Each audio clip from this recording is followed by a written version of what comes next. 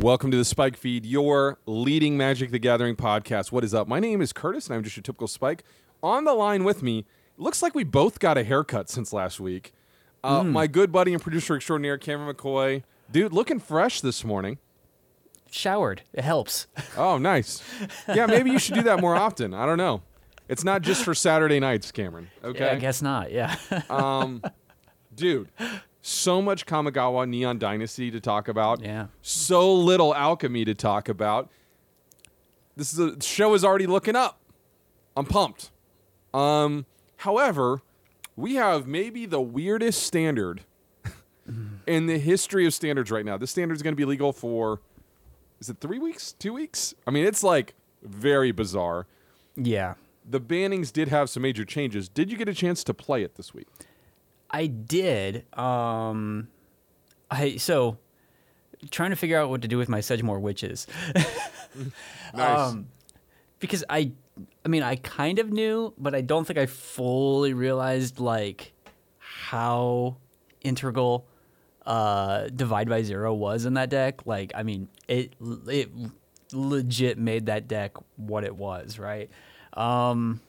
So trying to figure out like what to do with that, and unsuccessfully just putting really bad spells in place of Divide by Zero.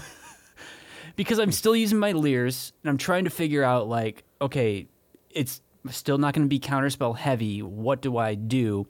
So I'm using Depart the Realm, which is the Foretell card. Costs 1 and a blue, and you can foretell it for 1, right? And it essentially just returns a permanent to the hand. Not nearly as good. Like, I mean, not bouncing a spell is huge. Right. Not, getting that added value. I mean, like, there's other things where, like, there's a couple other cards where you can, what is it, the kicker one, draw a card, but you're paying 4. I mean, like, there's all these things where it's just like, 1 additional mana really makes a difference, when compared to Divide by Zero. So, man, dude, I'm just like, really, this just put a real sour taste in my mouth, I guess, is what I'm saying. It's fine, but like that blue-black deck that I had been playing in Standard, I think is just not good anymore, and I need to probably just move on to something else, like a straight-up blue-black control, and remove that creature package that I just love. Yeah, so kind of what we touched on last week, the 4th best deck in the format got banned out in blue-black control. And it was just like the weirdest. And on my experience on the ladder, mono green, still very much a thing. Mono white, still very much a thing. Blue red, dragons more than spells, still very much a thing. All these things are slightly not as good because Faithless Haven and Elrond's Epiphany. And I would argue that blue-red got hit harder because there were versions of blue-red spells that were playing Leer, were playing Divide by Zero. Some were, some weren't. Whereas the mono-white, mono-green decks, last week I theorized that it might be a speed bump. I don't even know if maybe like a medium-sized pothole, right? Like, Yeah. It has done essentially nothing to those decks. And yes, they are maybe not quite as good, but the blue-black deck got, taken to the cleaners, man. That deck is unplayable. And I'm struggling to think of a time where the collateral damage of the bans has hurt the second tier of decks more than it's hurt the first tier of decks. Yeah.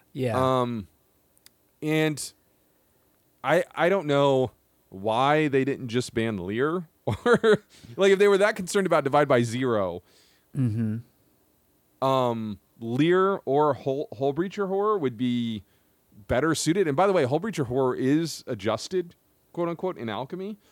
So it's such a weird turn for that card, and such a weird turn of logic. I'm there with you, but I have good news for you. Control ain't dead. So I've played 3 decks extensively over the past 3 days. I probably hit Arena a lot harder than I have in a while, just to try and grind out some value. I also said to heck with my wild cards Okay. And probably cashed in way too many before Kamigawa comes out. This is the deck I'm suggesting to you. Okay? This got, I believe, third place in a $1,000 qualifier on Arena. It's Azorius Control by Florian Trott. Okay? And it is not a Lear deck. But if you're looking for that sweet taste of Divide by Zero lesson learned, let me introduce you to Professor of Symbology, a.k.a. Wall of Omens. Okay? Yeah. Yeah. That is the key to this deck. So basically, it's gone from a instant speed response-based deck to this kind of weird hybrid of tap out meets. I would say it's like 50-50. There are no planeswalkers in this deck. It does finish the game with Amiria's Call. I think there's some things that could be changed. For example, it does play this card, Fateful Absence. Or, I'm sorry, it plays... Where's the sorcery? Devastating Mastery. Witness the Future. I finally got to the right card, Cameron. Okay. Witness the Future. It's a 3-mana sorcery where you shuffle 4 cards back into a graveyard, into a library, and then look at the top 4 and take one. This would be a much better card at instant speed, but because it's at sorcery speed, I've really disliked its inclusion. However, Fateful Absence, I'm finally making sense of my notes here. Fateful Absence is the card that you and I both speculated at its power level and what that card could do. And it hasn't really been able to show its stuff. Well, let me tell you now, this card is where you want to be. This deck just, puts people through the grinder, right? Mm-hmm. You are going to play a long, slow game against a creature deck. You are going to answer every single thing they do all the time. They're going to overextend, and Devastating Mastery is the planar cleansing effect. Yeah. And you just say bye to everything. I've had multiple times where I've cast it for the 4 mana, and the only thing that they have in play is tokens. So it still functionally does that, and it like kills all their, treasure tokens, or if they've gotten like some creature tokens in play. So this deck is a lot of fun. I kind of have fallen in love with it. The blue-red spells deck I spent more time with and strongly disliked it. Now, you and I have theorized, I don't want to get like too tinfoily, that when you're playing a deck, the pairing generator does different things based upon the cards in your deck. We don't know that this is true, but when I was playing blue-red, I was playing against blue-red a lot. Yeah. Like a lot. And the games go on for a while, but essentially, it becomes much more of a tempo operation. And I don't know if those decks should kind of scale down to like legit Bedelver Secret decks. Because the top end 5-6 mana dragons just feel a little stupid when you're playing against some of the more faster aggro decks. Blue-white deck, tap out, you're playing like 6 Wrath effects. And let me tell you something about the lower tiers of the ladder. People do not care. They're going to play right into it. They're going to YOLO that stuff. The other one I tried was a green-black control deck that was playing Binding of the Old Gods. And what I found was, even with Meathook Massacre, I was still not answering creature decks as effectively as I would like. The white rats and the white removal spells tend to be a little bit better. When you're playing black, you're kind of priced into playing Infernal Grasp. And that just, the 2 damage does matter. You kind of put yourself in some rough spots. Are you going to be hitting this standard very much, Cameron, or are you going to wait till Kamigawa comes out? I'm waiting for Neon Dynasty. I have cards. I'm not going to invest anything into it until I know where the format is sitting. I really do like this blue-white control list, and I don't know, with some of the newer cards coming out, this might be the deck de jour. We'll see. Yeah, I can't wait to see how bad enchantments get, though.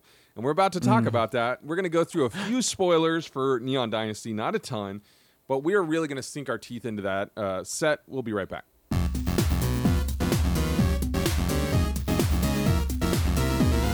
All right, Cameron. So I'm excited to hear you read and talk about this card.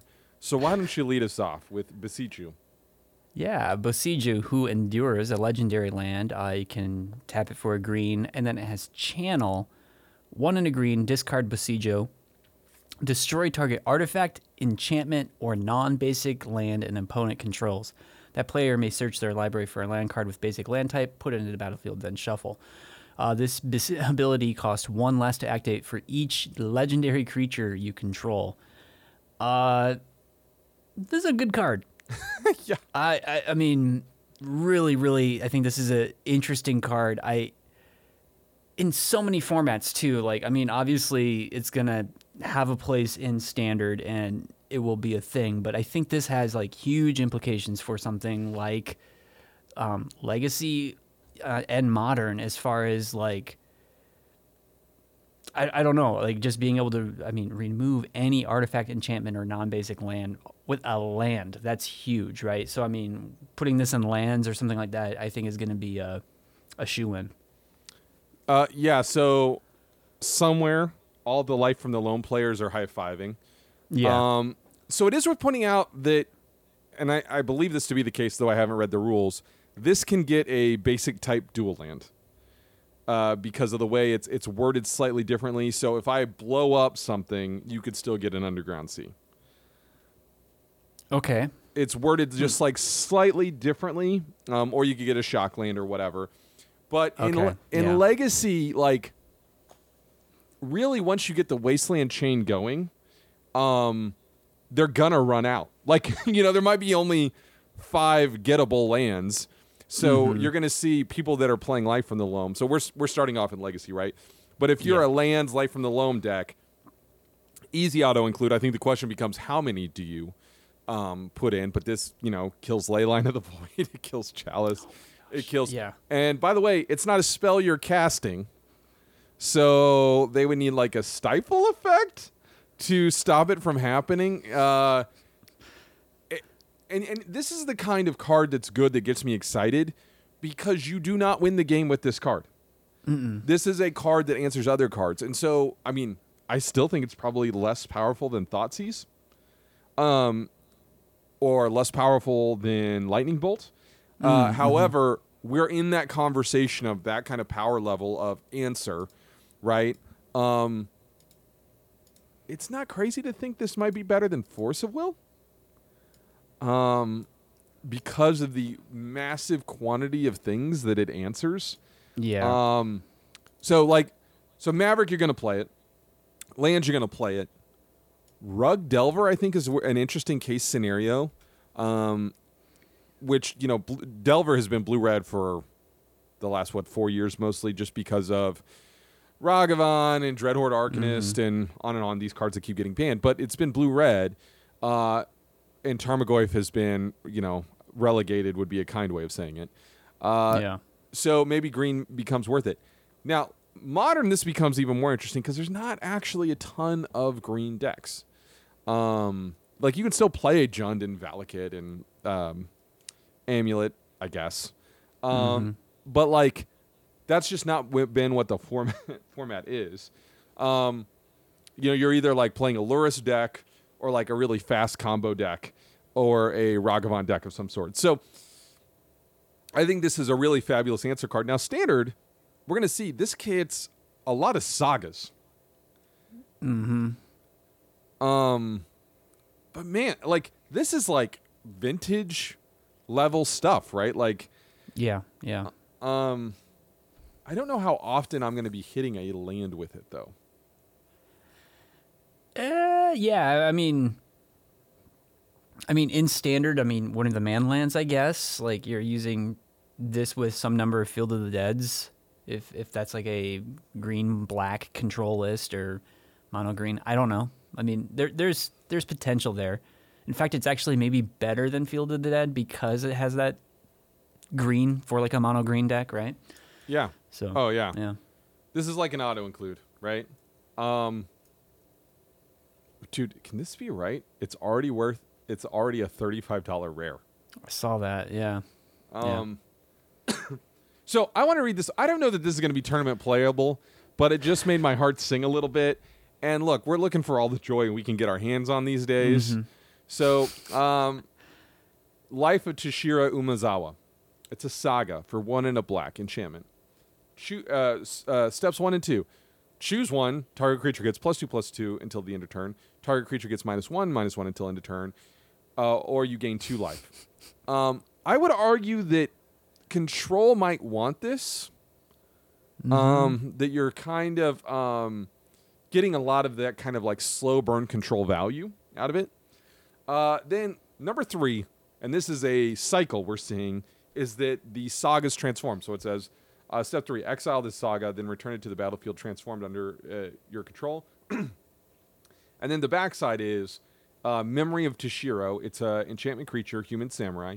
It's a 2/3, and you can tap it, pay 1 life, add black, spend this mana only to cast instant or sorcery spells.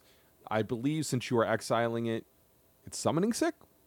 So you think so, but yeah, it's bouncing back, right? Right. So you can't use that on the initial turn. But again, if I get to kill a creature, gain 2 life, and then get a 2/3 with some random upside, as a control deck, you're kind of looking for that stuff in some of these matchups. By the way, -1/-1 kills quite a lot in the mono white deck. Yeah. So I'm not saying this thing is a slam dunk, but I wouldn't be surprised. What do you think? I like it. I mean, on top of it just being an Umezawa thing, and that artwork, dude, on the front of the card, like, I mean, talk about flavor and impact right there. Like, that just looks so cool. Love it, love it, love it. So, like, I get really excited about a card like this and kind of what it's evoking with, like, the JIT.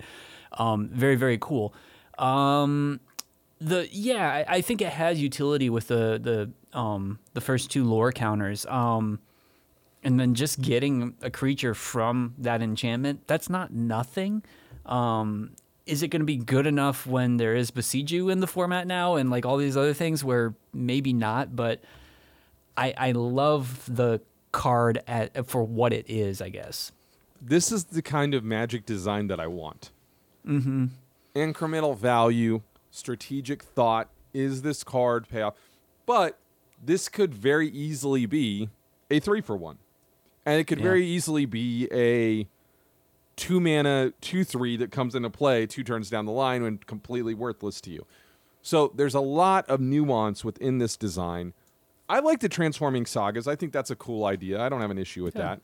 So yeah, and again, not to be this guy, but this exposes another issue with Alchemy. Like when they adjust this card, like how confusing is that going to be when there's 2 versions of a thing that literally has 4 text boxes on it, right? Like it's just not ideal. Okay, what else you got for me, Cameron?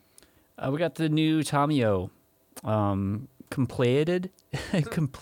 How do you pronounce that? I don't even know. I just say completed. Yeah, we'll just say that. I don't know if that means like, pleated slacks, like she's got the line down the middle. Do people wear pleated? Are you a pleated slacks guy? No. Go straight leg all the way, man. Yeah, the problem the problem with pleated slacks is when you're ironing them.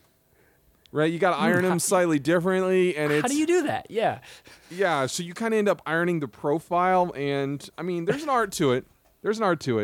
But generally speaking, I don't love I don't think the juice is worth the squeeze. I don't think you get a benefit out of the look of the pleated slack. Anyway, continue. I agree. So we have Tamiyo, pleated slacks, legendary planeswalker with the you can pay Phyrexian mana.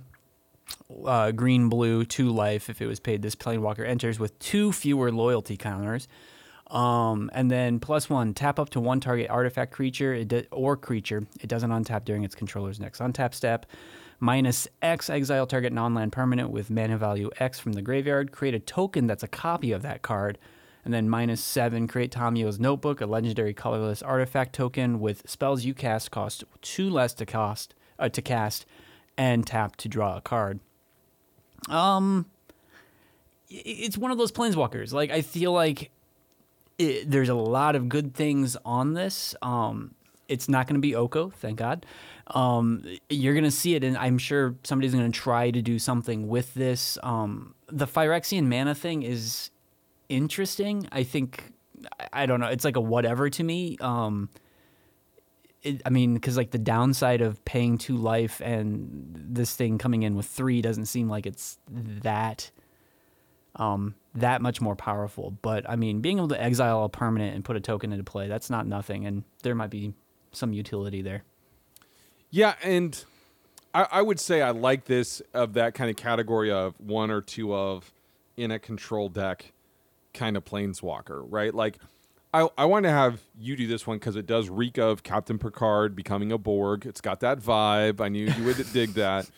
By the way, every time I see sorry, we're off topic again. Every time I see an ad for Picard, I'm like completely confused and lost. Like, join the club. Okay.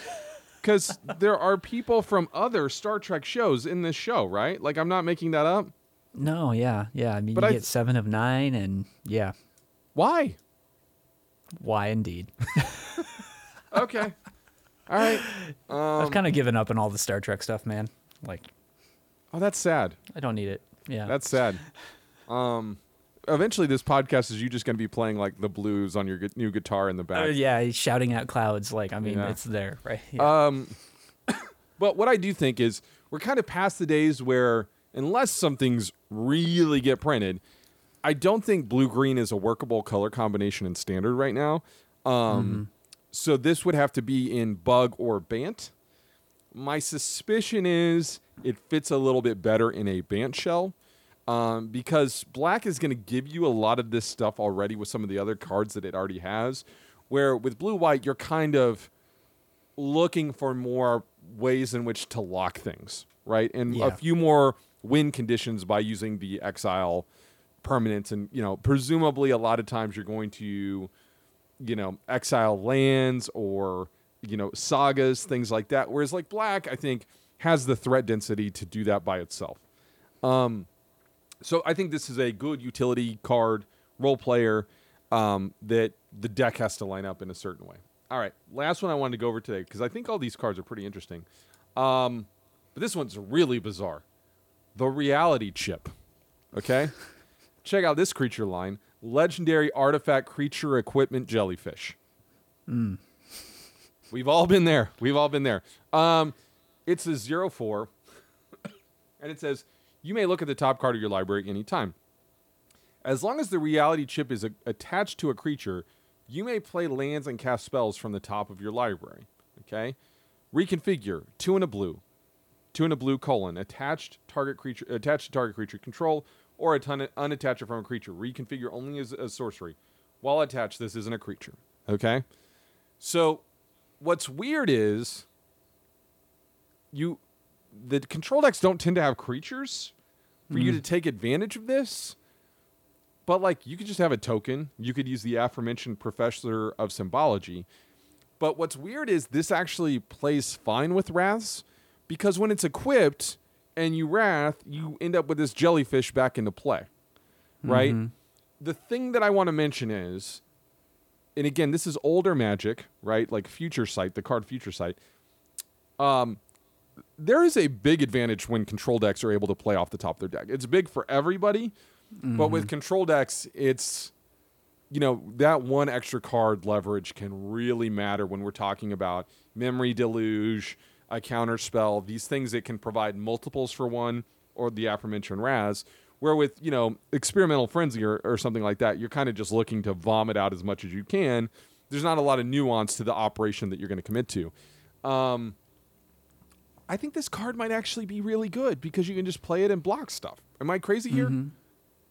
It seems interesting. I mean, the cost of it is negligible, right? But getting it to kind of align with, okay, are you playing a creature on turn 3, and like where in the sequencing are you playing this to actually start netting the value you need versus just behold the multiverse. I don't know, I feel like there's some easier ways to net advantage. That being said, I'm just not I'm not like the type of person that plays a lot of these types of creatures or this sort of mechanic, I guess, in a control deck. And so maybe it would be kind of new, interesting, and good. Yeah, so, and it is also worth pointing out, if you just slam 4 of these in a control deck, you can't have 2 in play at the same time, right? Because they're going to legend rule out. But, you have to have like the Planeswalker support or something that's going to generate for you incidental creatures more than just 4 professors of symbology, right? Something that's going to make, and so maybe there's like a more of a blue-white tempo-y kind of thing, and we've seen those in the past, right? But again, functionally drawing a new card every turn, because it says you can play lands or cast spells. So that kind of defense mechanism of you can't do like you can only do one or the other is not there. It is an extra card per turn, period. At like the drawback is in deck building, not in the moment-to-moment gameplay like Dark Confidant. So I like it. I just like, to your point, I don't know if the shenanigans that you're going to have to go through to get to the stage are going to be worth it, right? So, also worth pointing out, this thing doesn't have Defender. So weird, yeah. Yeah. It's a strange one. So Cameron, Neon Dynasty so far, I'm actually quite liking. Where you at on it? I'm the same. I mean, everything from just some of the artwork I've seen, I've been really digging. I just like the vibe that they're going after. I think it's kind of like they're knocking out of the park in that sense. And a lot of the cards I think are going to freshen up Standard in a way that a random ban last 3 weeks before also does, right? So fair. I don't know. I'm up on the set.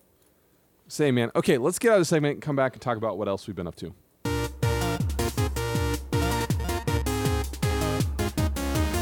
All right, Cameron. So, dude, you know I can always count on you for solid watch recommendation. Not watch like as in wristwatches, as in movies to watch. So you're bringing the heat yet again. This is a really anticipated film. I've seen a lot about it. It's just called Get Back. Get Back, the Beatles documentary. So, like, I guess this documentary crew had kind of like unprecedented access, or the studio gave unprecedented access to film, essentially the Beatles developing the last album they did, Let It Be. And this thing is directed by Peter Jackson, which is super weird. It's a 3-part series, and each part is about over 2.5 hours long. So, I mean, we're talking like Lord of the Rings level, library of media in a form of the Beatles. Well, Peter Jackson isn't known for his brevity. Wasn't his Exactly, King Kong right? like also like crazy long? Yeah, it was, right? So I'm not like I wouldn't say I'm like the biggest Beatles fan by any stretch. Like, I respect them. There's some songs that I think are really, really good. But I'm not, actively buying every single thing in their catalog and going after it. But I do respect what they did and what they represented in like pop culture and kind of some of the influential things they did leading into like prog rock and all these other things that are, I think, super important for like the 70s and 80s. But this is like so interesting because you get so much of like that band dynamic of like the biggest superstars in the world at the peak of like their creativity. And just kind of seeing their fallout is super interesting. Like, this is eventually going to lead to them breaking up, right? I mean, you're seeing like George Harrison leave for a couple of days because he's just so upset with what's happening. Yoko is literally sitting there the entire time in silent judgment, just watching the band as they're like going through this creative process. And you, like, if I were George or Ringo, and she looks like the bored girlfriend at Guitar Center, It just, it's such an interesting thing to just kind of see. And it's kind of a mess because like there's audio recordings and they're kind of like dubbing those over, just like some of the footage they have from like the 16 millimeter film. But kind of seeing the story and how this all kind of came together. And then also hearing like these iconic songs like Let It Be and Across the Universe as proto songs, like to imagine that these things didn't exist, prior to them writing. I mean, I know obviously it did, but as a kid, I grew up, this stuff was just ingrained in your popular culture. For sure. Always existed, right? So to hear them, like him kind of doing this ditty around Let It Be, as like Ringo's just talking about some inane thing, it's so weird and interesting and fascinating. So it's a time commitment. But I think if you're just like into music at all, if you have a passing interest in the Beatles, like this is like definitely worthwhile to check out. It's like I said, a time commitment, but I just have it on in the background, and I've been finding it incredibly interesting and fascinating. Yeah, I feel like I'm very much in the same boat. Like a ton of respect for the Beatles. I don't know that I love them the way that some other people do. Like I didn't. For what the Beatles are for a lot of people in our generation, that's what Led Zeppelin is to me. I think there were a lot of people that discovered older bands that their parents maybe did or didn't listen to and kind of fell in love with what that band was. But for me and my core group of friends, as people that listened to a lot of heavy metal, you know, Led Zeppelin was like it. And it wasn't like we hated the Beatles or something. It was just they were there, right? I mean, obviously I'm a big Beatles fan because George Harrison's "I Got My Mind Set on You" is, I think, maybe the greatest song of all time. And so whatever led to that, right? Yeah, sure. The quintessential 80s song. Am I right, Cameron? I mean, it's pretty darn 80s, yeah. And also, I defy you. That song comes on in the grocery store. People are singing it, dude. Like that, it cannot be You're stopped. humming along, yeah. It cannot be stopped. No, but jokes aside, like, I would love to see it just to see what you're talking about, because the Beatles breakup is such a mythologized thing. And the truth is, maybe it was a good thing. You know what I mean? Like, for these guys to continue to grow. They, like, literally every single one of them had a music career afterwards. Yeah, you know? Exactly, yeah. And so sometimes these things are okay. You know, I had a buddy growing up, and he had this theory that every band should have 4 albums. And after they hit 4, you have to break up and form a new band with other people, right? And I thought that was such a cool way of looking at things. Yeah. But, you know, you could point to however many bands, like, really don't do their best work after their 4th album, right? Like, that's, it's tough. Yeah, it's a rare gem to find those bands for sure. Yeah. Yeah. So, anyway, no, that's cool. I'll have to check that out. Anyway, sorry, you got me thinking about all kinds of classic rock stuff. It's just rattling around in my head. Yeah. But if they did a Zeppelin documentary like that, dude, I'd be all over that. Over that. So a couple things I want to talk about, and I don't remember if I talked about this on the show, but I've kind of refallen in love with Mystery Science Theater. And there's this kind of push for me, Cameron. So look, I've got a young son. I've got a puppy. There's a lot of idle time, and I'm trying to take away from me just scrolling through Twitter and Facebook. Because again, as I think many people have established, massive net negatives on your life. Really, you can get the same out of 10 minutes on Twitter that you can out of 2 hours on Twitter. It's true. just, you've lost all the efficiency of the timing. And look, I do listen to a lot of podcasts. I think that's a great way to fill up my idle time. But what I've started to do is just throw on Mystery Science Theater. There's just a couple seasons on Netflix. That show has gone on such a journey that I didn't realize that it's been canceled and re-added so many times. But I saw the impetus for this was I actually saw them live. I went to a live show. They're on tour right now, and basically the movie is on a projector, but they do the puppeteering live in front of you, right? Mm-hmm. And I literally haven't laughed that hard in like 3 or 4 years. My face was hurting. That's right? awesome. And it really brought me a lot of enjoyment in that moment.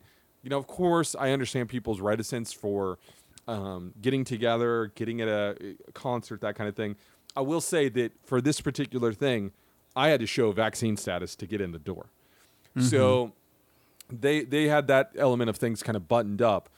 But you forget, that this show was like such a big part of our youth, like especially the late night, oh, hey, I'm home, it's 11:30, I just hung out with my buddies. I'm just going to throw on Mystery Science Theater while I eat a bowl of ice cream kind of thing. But it also reminds you of this whole subculture of crappy films. Like, you just don't watch bad stuff anymore, right? Like, you used to have to. Like, I mean, you can.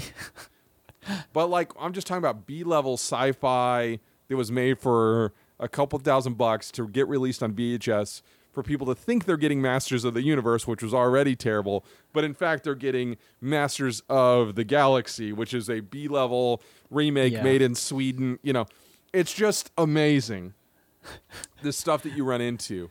So Mystery Science Theater, you know, fall back in love. If the tour is near you, I would highly recommend going. I thought it was a great, great, great show. The other thing I want to talk about is, I can't remember the actual number. I believe there's 600s. So, a little bit of an audio thing. I ended up buying Turtle Beach Stealth. I believe they're 600 or 700s Gen 2. They're the $150 headphone model. One of the big things that that I had trouble with is finding a pair of headphones that can pair with an Xbox Series X and a Nintendo Switch and your cell phone. These do this, and they're like only $150 wireless, and that is a huge, huge deal. So I bought the pair that direct controls the Xbox Series X. So when you power it on, it powers on the Xbox, and it's all there. And then I Bluetooth connected it to my Switch, but you can also connect it to your phone. Supposedly, and I've never done this, there's a way to get one headphone to be what's playing on your phone and the other headphone to be the game. Nice. Okay. Yeah. But again, if you're a multi-console person and you're having trouble, because legitimately what these headphone companies want you to do is buy a wireless one for each console. Yep. And these are very comfortable. They sound great. And I've kind of gotten to the point where I'm watching movies with them on too. So, you know, hey, they are wireless headphones. If you're like an audiophile and, you know, you don't let anything less than $800 touch your lobes, then this is probably not where you want to be. But in terms of value, because in my experience, gaming headsets especially are very overpriced for what they are. Mm-hmm. This is good value on in terms of the connectivity. So anyway, and whenever I'm playing something like Halo, it doesn't make my wife upset that massive explosions are coming from the downstairs. So Turtle Beach Stealth Gen 2s.